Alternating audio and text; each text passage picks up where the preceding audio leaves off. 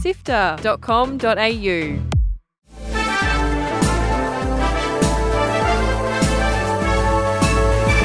Hi, I'm Kyle Paletto. And I'm Fiona Bartholomaeus. Welcome to Walkthrough, Sifter's weekly recap on the biggest news in video games. This week, REDFALL's development problems were revealed, Sonic co-creator gets done for insider trading, Japanese Amazon workers pinch Tears of the Kingdom early, and more. Here's the news for Sunday, 4th of June. Let's go. Join the Sifter community on Discord at sifter.com.au/Discord.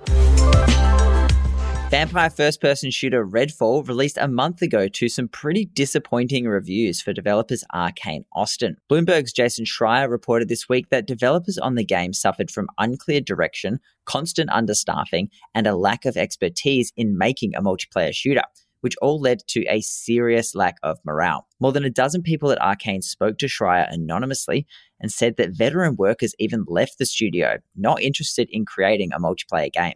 The devs had hoped that Microsoft acquiring Arkane's parent company Bethesda would mean REDFALL would be cancelled or changed to be a single-player game, but that didn't happen and the game was released in a muddled state. You can read the full report from Bloomberg in our show notes.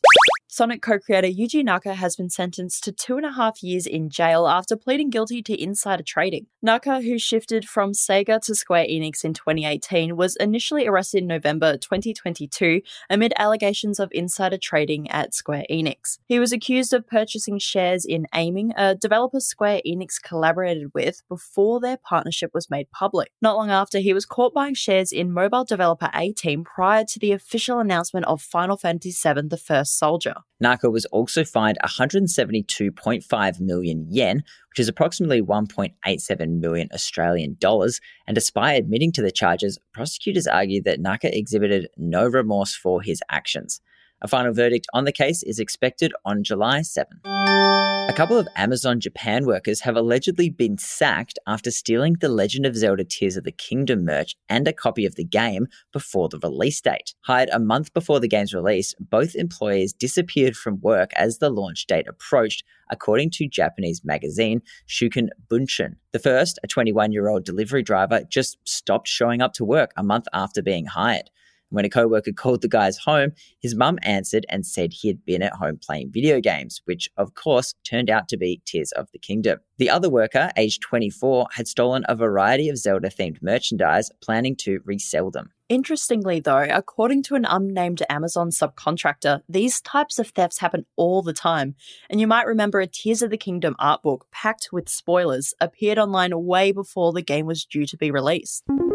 A recent study has unveiled an overwhelming gender bias in video games, with male characters speaking twice as much as female characters. Dr. Stephanie Rennick from the University of Glasgow and Dr. Sean Roberts from Cardiff University led this first comprehensive study on gender imbalance and cross-dialogue in 50 RPGs and found that 94% of them had more male dialogue. This bias was even present in games centered on women or featuring multiple female protagonists, and minor female characters suffered the most from this bias, displaying less dialogue than their minor male counterparts. Less surprisingly, the study even found a striking underrepresentation of non-binary and genderqueer characters. But things aren't all bad, as progress is being made, just super slowly, with an increase in female dialogue by 6.3% per decade from 1986 to 2020, but at this rate there won't be gender parity until 2036. Now, the researchers are advocating for more fully realised multidimensional female characters that can express a spectrum of emotions beyond stereotypes.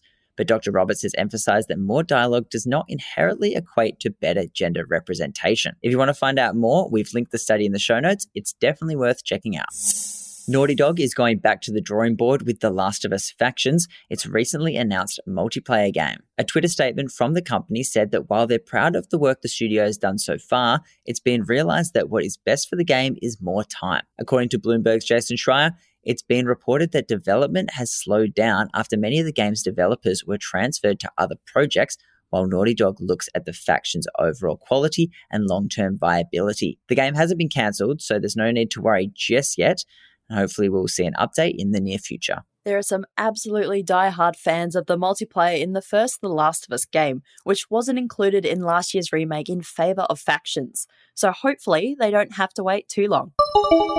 Speaking of PlayStation, another big series is making its way to PC, with Ratchet & Clank Rift Apart releasing next month. There are some pretty impressive graphical techniques in this game. It's been used by Sony as a sales pitch for the PlayStation 5, so it'll be interesting to see if they can pull it off on the many different PC configurations. It'll be out on Steam and Epic Games Store on the 7th of July. It's being developed by Nixxes, who handled the well-received Horizon Zero Dawn and Marvel Spider-Man PC ports, so hopefully it goes a little bit smoother than the last PC release, The Last of Us Part 1. That's it for the big headlines. Here's what's coming out this week. Unleash the power of Mjolnir in Tiny Thor, a 16-bit retro platformer by indie devs Asylum Square. It's got a super fun visual style and looks to include some really interesting platforming and combat. Grab it on PC on June 5th. Amnesia: The Bunker is the latest in the first-person horror series, where you're left alone in a World War I bunker facing various terrors in the dark. If you do go in on this one, let me know how you go, because Lord knows I am not brave enough to go anywhere near it. That's coming to PC, Xbox, and PlayStation June 6th.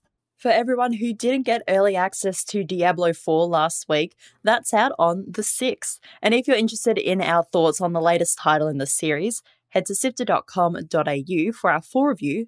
Spoiler alert, it's awesome. And MotoGP 23, the annual motorcycle racing sim, races onto the track on June 8th for Xbox, PlayStation, Switch, and PC. Articles to read, Videos to watch. and podcasts to listen to. Sifter.com.au. This has been Walkthrough by Sifter. My name is Kyle Paletto. And my name is Fiona Bartholomeus. Thank you so much for listening. Walkthrough is our recap of the news, but if you want to catch up on all of Sifter's stories, we've got a fancy newsletter. It's an easy way to make sure you don't miss out on any of our interviews or reviews, and it's out every fortnight. Head to sifter.com.au/newsletter to subscribe. That's sifter.com.au/newsletter. Sifter is produced by Kyle Paletto, myself, Adam Christou, Daniel Ang, and Omi Koulis. Mitch Lowe is senior producer who edited this episode, and Gianni Di Giovanni is our executive producer. Thanks to Brian Fairbanks from Salty Dog Sounds for composing the Walkthrough theme tune, and thanks to both Audio Technica Australia and Omni Studio for their support of Sifter's 3 podcasts. Thanks again for listening. We'll be back with more news next Sunday.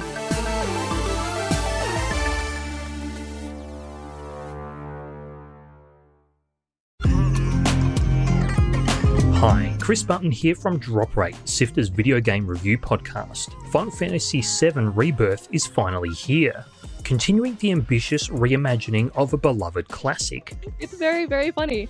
I guess that's part of the silliness, you know, like you have these really big world-ending stakes, you know, Sephiroth is a really terrifying villain, you know, the world's ending, and I think to have a game that is still fun and pleasant to play, I think maybe the tone is it's important to strike both tones because you need that levity so that it's not constantly depressing, you know, and I think so having the characters have that humor and like having the mini games and having it be a little bit lighter hearted, I think does give you that hope. Does it uphold the legacy of the famous original or burn Midgar to ashes to forge its own path? Find out on Drop Rate, available now on Apple Podcasts, Spotify, and wherever you listen to podcasts.